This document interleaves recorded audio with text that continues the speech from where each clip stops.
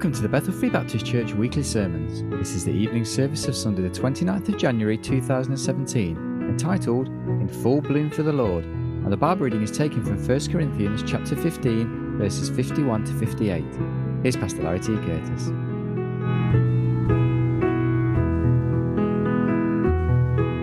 I'd like to open your Bibles this evening to 1 Corinthians chapter 15. All right, we'll be reading from 1 Corinthians chapter 15, reading from verses 51 down through 58. I invite you to stand to honor the reading of God's holy word. Again, beginning in 1 Corinthians chapter 15 and verse 51. Behold, I show you a mystery. We shall not all sleep, but we shall all be changed. In a moment, the twinkling of an eye, at the last trump. For the trumpet shall sound, and the dead shall be raised incorruptible, and we shall be changed. For this corruptible must put on incorruption, and this mortal must put on immortality. So when this corruptible shall have put on incorruption, and this mortal shall have put on immortality, then shall be brought to pass the saying that is written, Death is swallowed up in victory. O death, where is thy sting? O grave, where is thy victory? The sting of death is sin, and the strength of sin is the law. But thanks be to God, which giveth us the victory through our Lord Jesus Christ.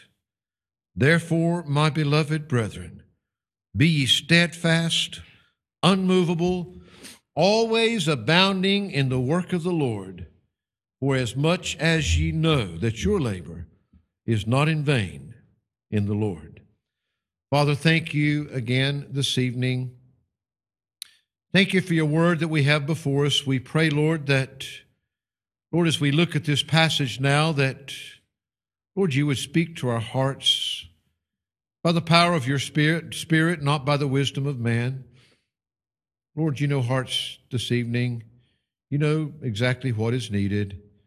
So, Lord, we look to you. And I pray, Lord, that as you speak to hearts this evening, help us, Lord. Help us to not just listen with our ears, but to listen with our heart. Help us, Lord, as you speak to us, help us to be receptive and responsive to all that you have for us. And we give you the praise for it. In the name of Jesus Christ, amen and amen. I do realize that it's still a few weeks away before we celebrate Resurrection Sunday, Easter, the resurrection of our Lord Jesus Christ.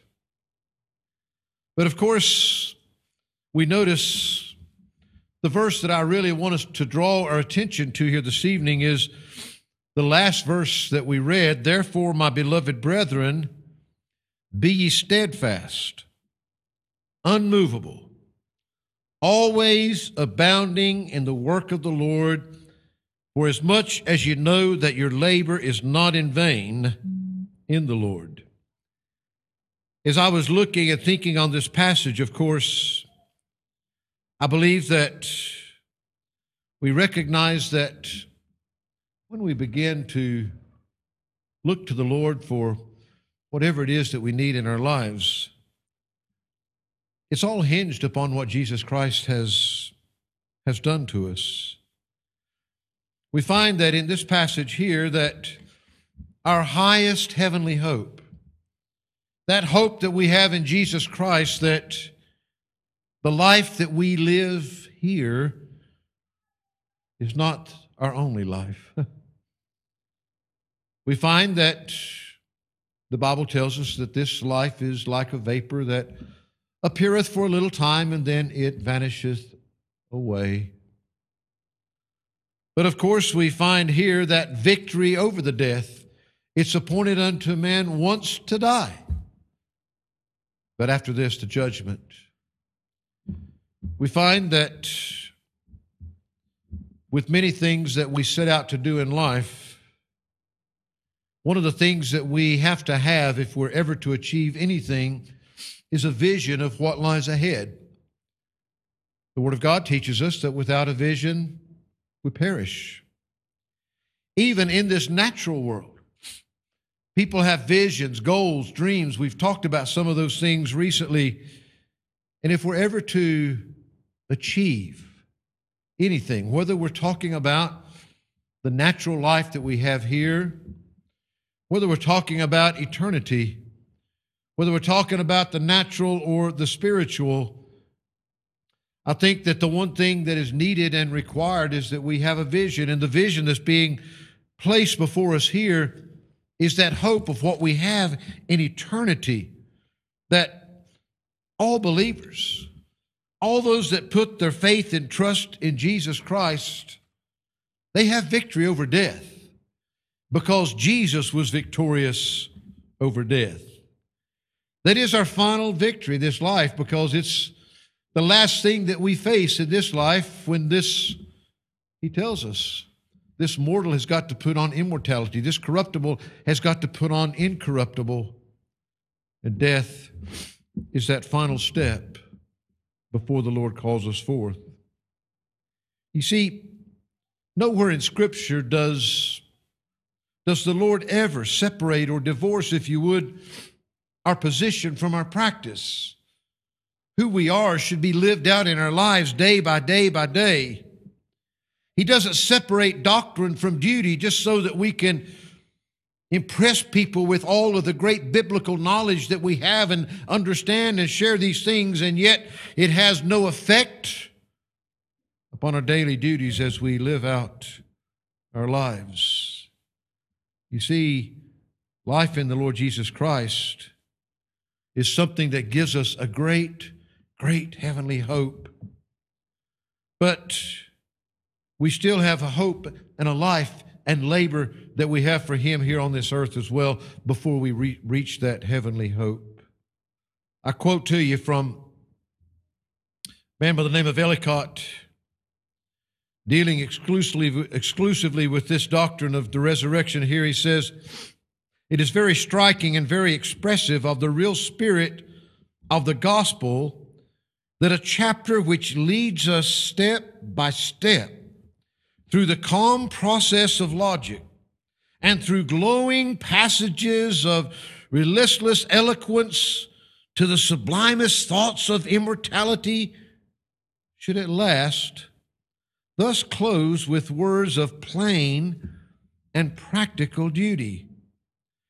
Christianity never separates in precept or in promise the life that now is and that which is to come." I would remind you that we touched on the fact this morning that God is completely outside of time. God created time. God then stepped into time in the body of the Lord Jesus Christ. The life that we now live and the life that which is to come in the Lord Jesus Christ is not separated because it's one life for all of eternity. He gives us eternal life now that will carry on forever and ever. We saw this morning that, again, when we think upon the Lord Jesus Christ, and our thought was looking towards the experiencing of the presence of the Lord in our lives. And of course, as we think along those lines, we realize and recognize very, very much that our hope is something that no one can take from us. We were focusing upon His promise to us of never leaving us and never forsaking us. And He told us there that we don't need to be afraid of what man can do to us. And the ultimate enemy that man can bring upon us is this thing of death to this mortal body. But as believers, why should we fear? What do we have to fear? When we know that we have victory over death, we have victory over the worst possible enemy that they could ever bring against us. Therefore, we could read this entire chapter if we had the time. Therefore, He says in verse 58, because of the fact, because of what we have in the resurrection in our Lord Jesus Christ, because of the fact that we have victory over that last enemy, death, because of the fact that one day that trumpet will sound and this corruptible will put on incorruption, this mortal will put on immortality. Knowing that, therefore, because of everything that He's taught us here on this matter of the resurrection and the life that we have that is going to be for eternity, because our labor is in the Lord. And I want to promise you something, that what is really done in the Lord cannot be in vain. We can get discouraged sometimes. We can sometimes feel like that it is all in vain, that it's not accomplishing anything. We could get discouraged because that there aren't more seats filled here this evening. We could get discouraged because of those family members that we've been praying for years, but it seems to make no difference. We could get discouraged because it seems like that it doesn't matter if we try to witness for the Lord and we try to share Christ with others, that nobody wants to hear it anyway. There's plenty of things. The list could go on and on and on and on. So many things that you could get discouraged over if you wanted to. But this evening, I want to give you cause to be encouraged.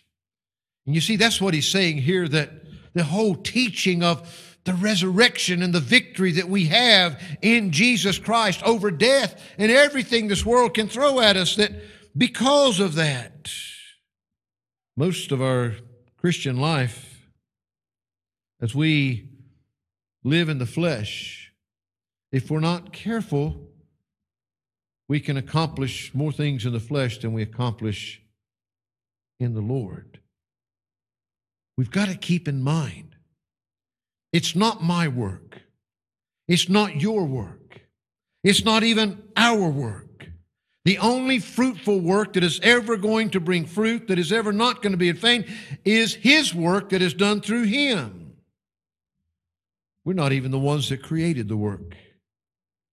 We sing the old hymns sometimes that ask us the question, is your life a channel of blessing?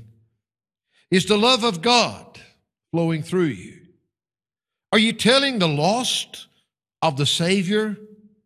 Are you ready His service to do? You see, what I want you to grasp this evening is I'm not here to fuss at you because you're not doing more. I want to encourage you to realize that because of Jesus Christ and because of what you have in Him, that you want to do more because of what He's given to you. You have a great desire to do His work. The first thing he tells us here, therefore, my beloved brethren, therefore, because of the great truth of the resurrection and the victory that we have in Jesus Christ, therefore be ye steadfast.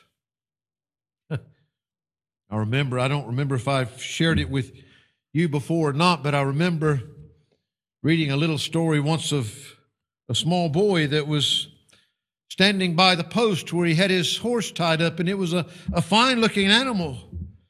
There was some stranger that came along, and he looked at him, and he asked him, and he said, well, that's a fine-looking horse you've got there. Can that horse run fast? The little boy looked at him just as serious as he could. He says, I don't know, sir, if he can run fast, but he sure can stand fast. He sure can stand fast. That's what he's saying to us here. Steadfastness it's not about our faith, but it's about our faithfulness and whatever that we're doing. It's that quality of reliability, of trustworthiness.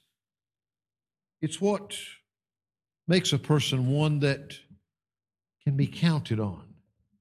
You want to be counted on by others. You see, Paul's visions and revelations and all those wonderful experiences that he had with God,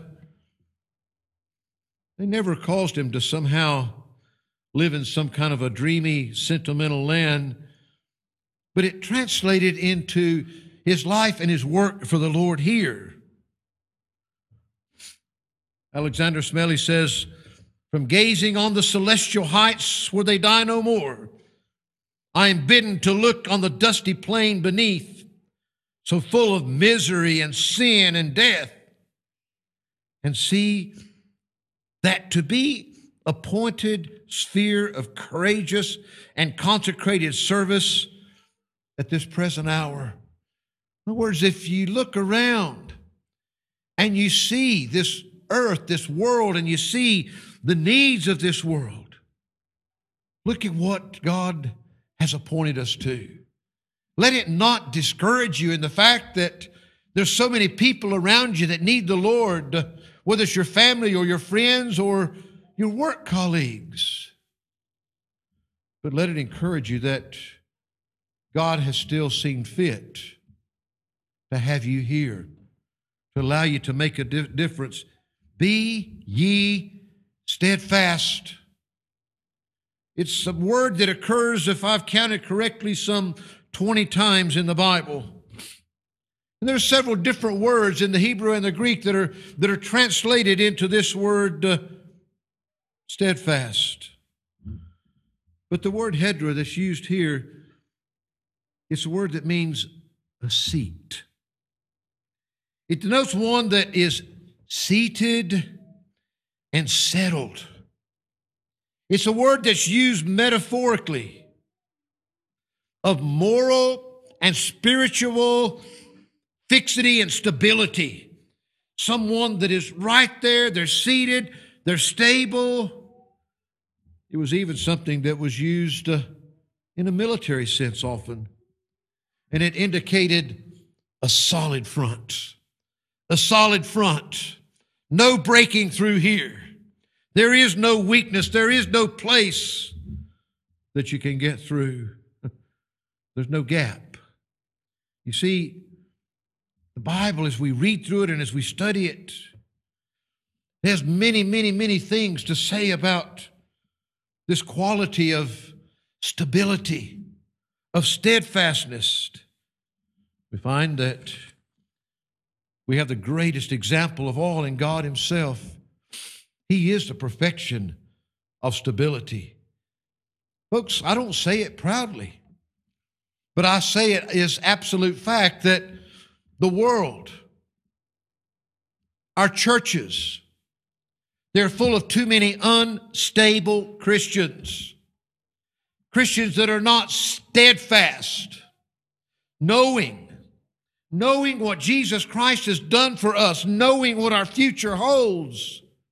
There is absolutely nobody that ought to be more settled and seated and steadfast in that which the Lord has given us. Daniel said in Daniel 6:26, I make a decree that in every dominion of my kingdom men tremble and fear before the God of Daniel, for He is the living God and steadfast forever. This was the king speaking of Daniel. He saw in Daniel, because of what he saw in Daniel, he saw Daniel's God, and even this king knew that, boy, whoever Daniel's God is, He is a steadfast God forever. It says, in His kingdom that which shall not be destroyed, and His dominion shall be even unto the end. That's a pretty assuring truth. Steadfast forever. That's the example that's given to us. Jesus manifested that in Luke 9:51, and it came to pass when the time was come that He should be received up, He steadfastly set His face to go to Jerusalem. He knew exactly where He needed to go and exactly what He needed to do, and nothing was going to deter Him from that path. We're told in Hebrews chapter 2, he said, therefore, we ought to give the more earnest heed to the things which we have heard, lest at any time we should let them slip. For if the word spoken by angels was steadfast, and every transgression and disobedience received a just recompense of reward, how shall we escape if we neglect so great salvation, which at the first began to be spoken by the Lord and was confirmed unto us by them that heard him, God also bearing witness both with signs and wonders and with divers miracles and gifts of the Holy Ghost according to his own will? He's saying, God is the perfect example of steadfastness. Jesus Christ manifested and set that example for us when he walked upon this earth, and God has left his word that is steadfast and it's sure. You see, Psalm 96 verse 10 says, say among the heathen that the Lord reigneth, the world also shall be established, that it shall not be moved. He shall judge the people righteously. Psalm 119, verse 89, forever, O Lord, thy word is settled in heaven.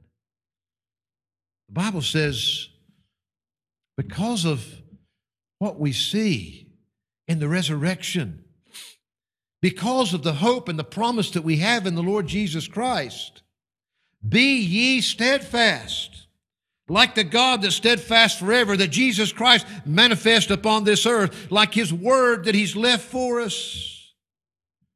He exhorts us time and again. Hebrews 3:14 says, for we are made partakers of Christ if we hold the beginning of our confidence steadfast unto the end. Now some put that in there and think that there is an if on salvation, that if you do this and if you do that, then you'll be saved. No, the if is not on those that are saved. The if is on whether you're saved. Because if we are made partakers of Jesus Christ, if we are partakers with him, we will hold the beginning of our confidence steadfast to the end. We find that, of course, Peter was the one that stated those great words when he said, whom resist steadfast in the faith, knowing that the same afflictions are accomplished in your brethren that are in the world. People face problems. People face afflictions. Acts 7:55, but he being full of the Holy Ghost, who? Stephen, who was about to be stoned to death. How did he look up? He looked up steadfastly into heaven and saw the glory of God and Jesus standing on the right hand of God. Job 11:15, for then shalt thou lift up thy face without spot, yea, thou shalt be steadfast and shalt not fear. 1 Corinthians 7:37, nevertheless, he that standeth steadfast in his heart, having no necessity, but hath power over his own will, and hath so decreed in his heart that he will keep his virgin, doth well. 2 Peter 3:17, ye therefore, beloved, seeing ye know these things before, beware, lest also being led away with the error of the wicked, fall from your own steadfastness. I'm not saying you can fall from faith, but the Bible says it's possible for us as believers to fall from our steadfastness. Psalm 78:8, and might not be as their fathers, a stubborn and rebellious generation, a generation that set not their heart aright, and whose spirit was not steadfast with God. Psalm 78, verse 37, for their heart was not right with him, neither were they steadfast in his covenant. Hebrews 6:19, which hope we have as an anchor of the soul, both sure and steadfast, which entereth into that within the wall. Preacher, what are you saying? I'm saying, because of the resurrection of the Lord Jesus Christ. And because of what that means to us, the hope that we have in the future, it ought to cause us right now in the present, one thing, to be steadfast. We see from these verses that we're on the one hand encouraged to be steadfast, and on the other hand, we're warned of the dangers of not being steadfast. Herbert Lockyer says it this way: because of the dangers within myself, I must, first of all, be steadfast. I'm in danger of growing cold, conventional, listless in my spiritual life, of becoming so engrossed with earthly things as to lose my relish for heavenly things, of being so self-indulgent as no longer to retain my once fervent enthusiasm for Christ who saved me. I need to emulate Paul's grace of continuance, which was by the grace of God. Be ye steadfast. As I was looking at these passages, and I was looking at really just taking 3 points straight from this passage: be ye steadfast, unmovable, always abounding in the work of the Lord. And I'm beginning to think, well, what's the overall message that we're looking for here? And I thought, well, we could really just focus towards the end of always abounding in the work of the Lord, and we'll look at that and we'll talk about that. But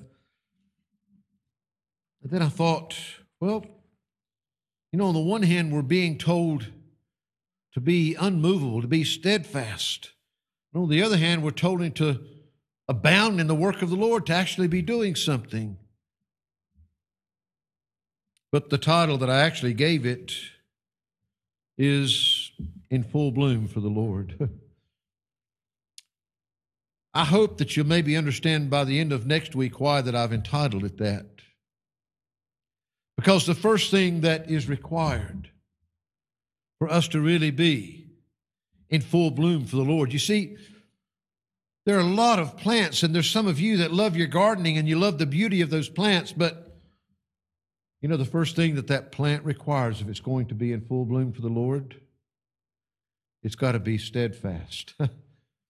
It's got to be put somewhere in that soil, steadfast there where it's going to sit, where it's going to remain, where it's going to be in that place that it can bloom. You take that bulb, for example, or that seed. You just let the wind blow it around here, there, and everywhere, but it never, ever, ever finds that soil to be rooted in. It's never going to bloom to its fullest potential.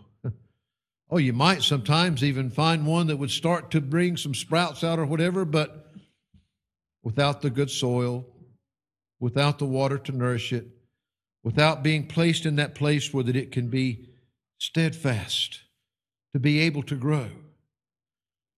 Don't be one like so many of the Christian community today that has lost their steadfastness. They're not steadfast in the things of the Lord and what God has called them to do. But he also goes on here, the next thing he says is unmovable. Unmovable. Somebody, I think it was Marcus Aurelius, that said, stand firm like a rock against which the waves batter, yet it stands unmoved till they fall to rest at last. The storms are going to come, the waves are going to battle.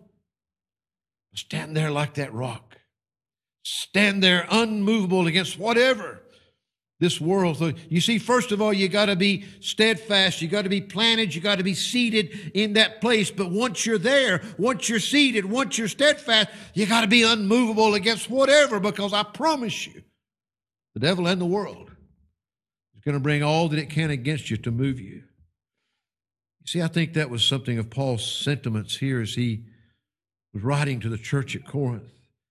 And I think that's what the Holy Spirit was trying to get across to us. He's talking about here being established in the faith. so that when the assaults of all the temptations and the persecutions and all the falseness begins to come against us, it's not going to move us.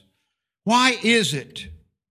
And I don't say this to be critical. Why is it that so many people that I personally know, so many people that I gladly give of my time to try to counsel through problems and whatnot, why is it that they're literally being moved about by every wind of doctrine that comes down the path? They want this and they want that and they want something else.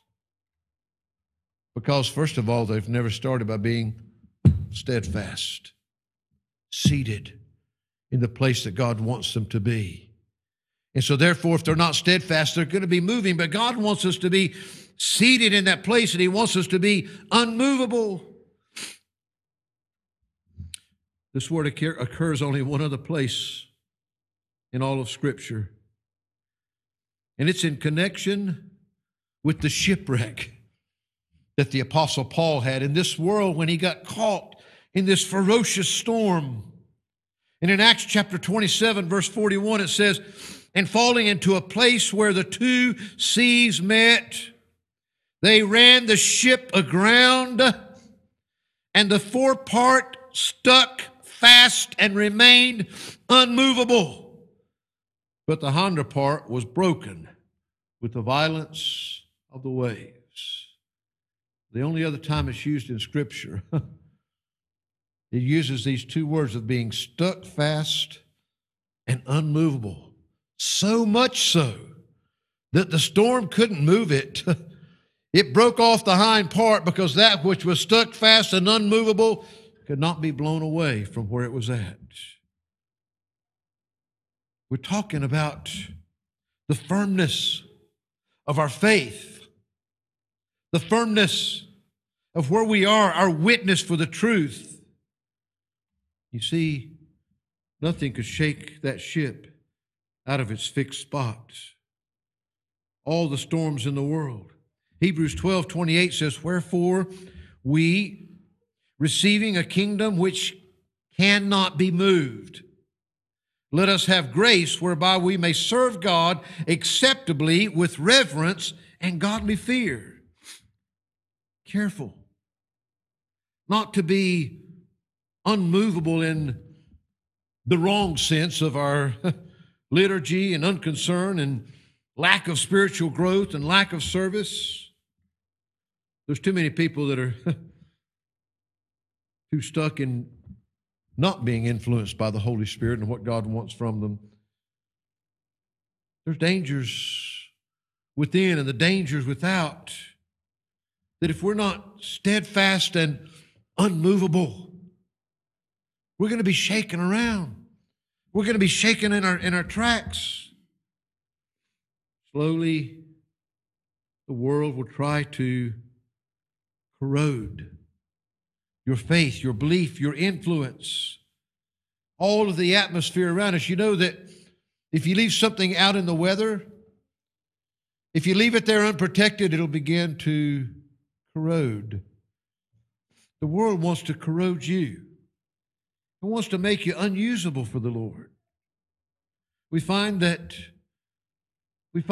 many pulpits that are filled with the preaching of all the false doctrines and the false views of God's truths.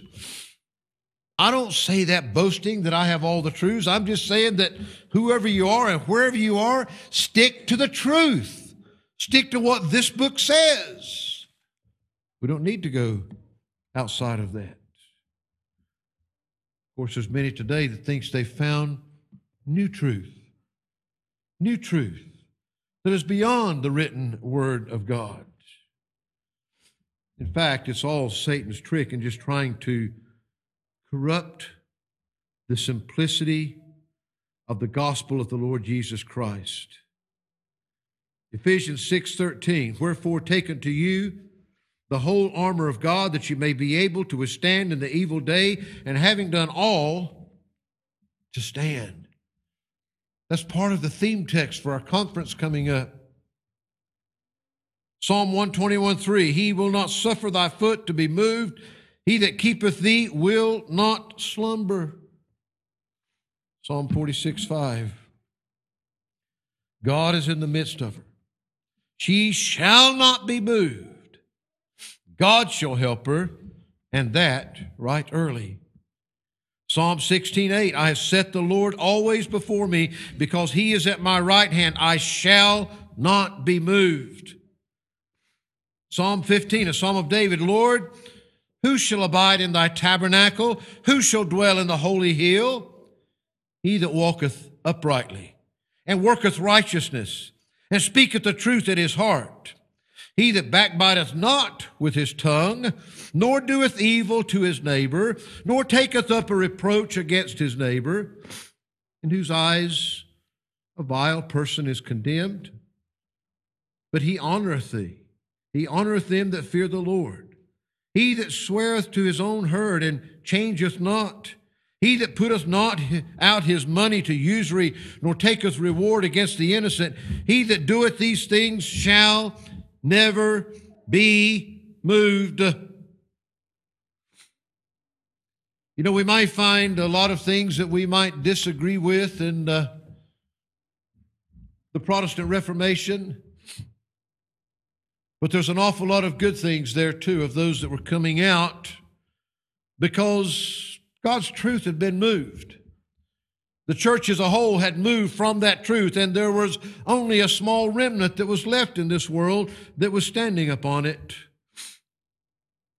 When Martin Luther began to get a glimpse of that light, he began to see the realities of salvation by grace. There's a lot of things that he learned after that and other things that he could have learned, but that awesome truth that it wasn't by all of the ceremonies and the rituals of the church. It was by God's glorious grace through faith. And he made those famous words when he stated, "Here I stand. I can do no other. God, help me." Oh, I think he had an idea of the forces that he would be coming up against. But in seeing that truth, he could do nothing else. Was it Sunday before last, I think, when we had that great hymn played for us as a special, "A Mighty Fortress is Our God. And though this world with devils filled should threaten to undo us, we will not fear, for God hath willed his truth to triumph through us." I know that we live in a changing world. I know that we live in a time when it seems that people could care less about the truths and the doctrines, and they try to make you some kind of a narrow-minded person because you do. Folks, I'm saying because of all that Jesus did and all that he conquered and all the hope that we have in him, that God needs some people that'll be steadfast, seated and settled in his truth and his faith, unmovable by all the storms and the things this world would be bringing against them, and that final truth always abounding in the work of the Lord. Do you realize that if we're going to fully bloom, then that bulb, first of all, needs to be placed in the soil. It needs to be seeded there. But you know, the storms come, the rains come, the winds blow. It's got to be unmovable, because if it's taken out of that place, then it's not going to fully bloom. You see, always abounding. Abounding. It's to exceed whatever number or measure that is there, that's to be expected.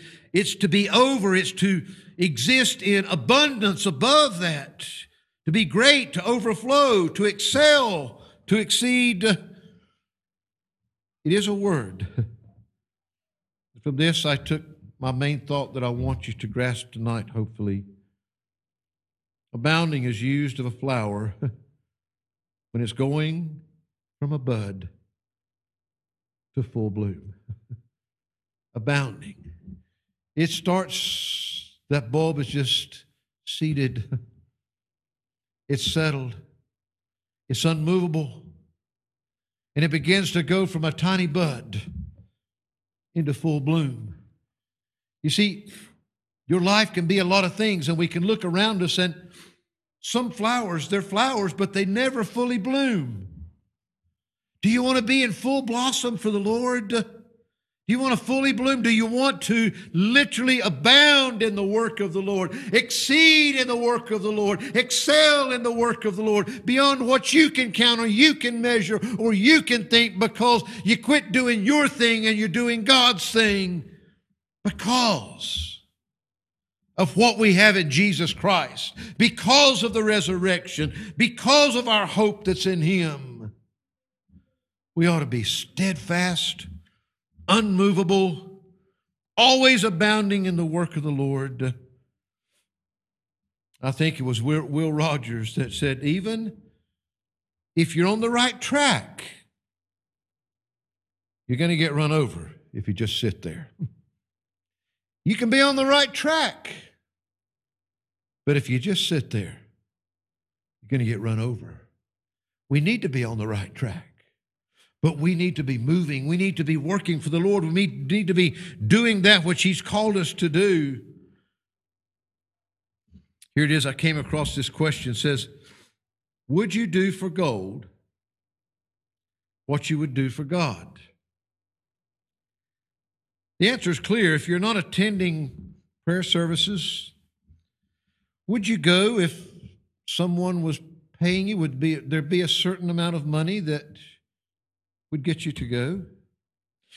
Would you witness for Christ more zealously if somebody was giving you a monetary compensation for everybody that you gave a tract to, for everybody that you witnessed to?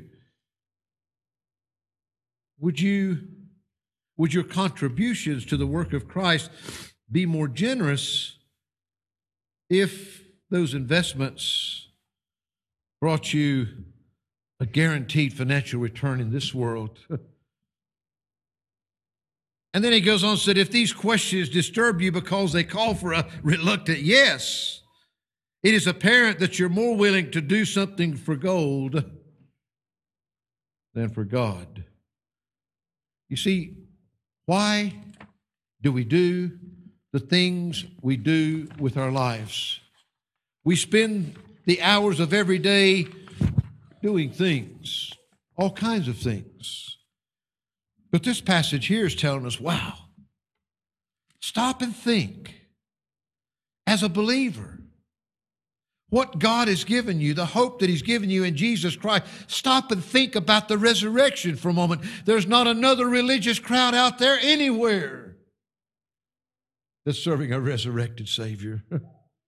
Stop and think about the fact that you've got victory over the worst thing this world could ever bring against you. You've already got victory over it, because death will not hold you because of the resurrection.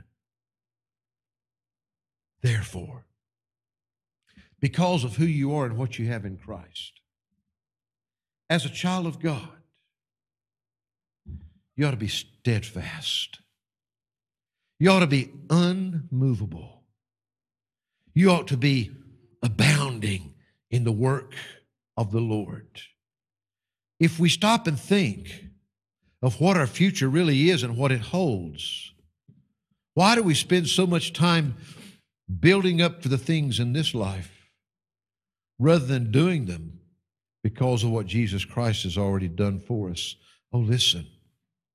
I said in the beginning, and I say again, you see, I want you to be in full bloom for the Lord. Oh, you all look beautiful to me. I want you to be in full bloom, though. I don't want you just to be surviving as a plant. I want you to be in full bloom. I want when people look at you, I want them to be amazed, not at you, but at the Jesus Christ in you. I want you to abound in the work of the Lord. Be steadfast, unmovable, always abounding in the work of the Lord, because of what He has done for you, not because of what the world can do for you, because of what Jesus has already done for you. Don't allow yourself to be discouraged by all the problems and the difficulties and the challenges, look at what Jesus Christ has done for you. Think upon what He's accomplished for you. Ask yourself, what can this world do to me if they take everything I've got? I've got it all in eternity with Him. If they take away my life, I've got life eternal with Him. I've got victory over it. I'm saying to you this evening, folks, we've got so much that ought to cause us to be steadfast, unmovable, always abounding in the work of the Lord. And my encouragement to you is, hey, don't get stuck in the rut of this life and what this life can do for you. And it's a hard thing when we look and say, well, you know, I'd go to church more if somebody were sticking $100 in my bank account every time that I was there. I would definitely pass out tracts, and you know, today we're able to monitor these things. You could have a little chip in there. For everyone that went out, you got 10 pounds into your bank account. Boy, could put them out in a hurry. But what about if we just do what we do because of what Jesus Christ has already done for us, because of what we have in Him? Would our lives be a little bit different? I want to encourage you. You've got so much in Him. And God wants to do things for you, not just things to get you by, but He wants you to abound. He wants you to be in full bloom, that Jesus Christ can shine through your life. Father,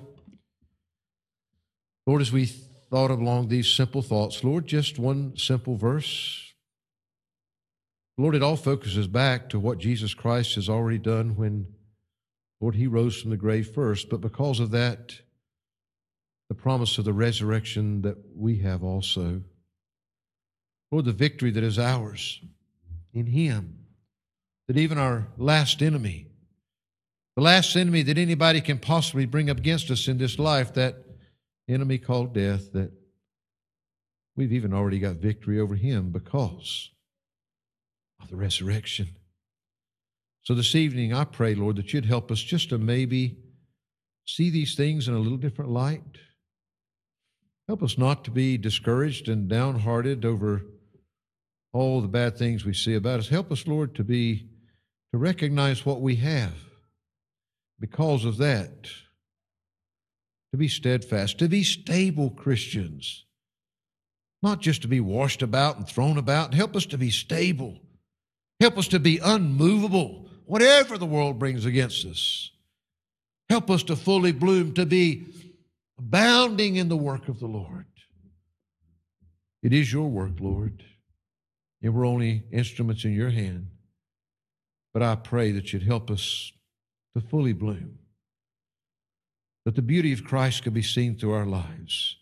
Help us to do what we do because of our love for You and what You have already done for us, because of that which we have in You already for now and eternity. And we give You the praise for it. In Jesus Christ's name we pray. Amen. Amen.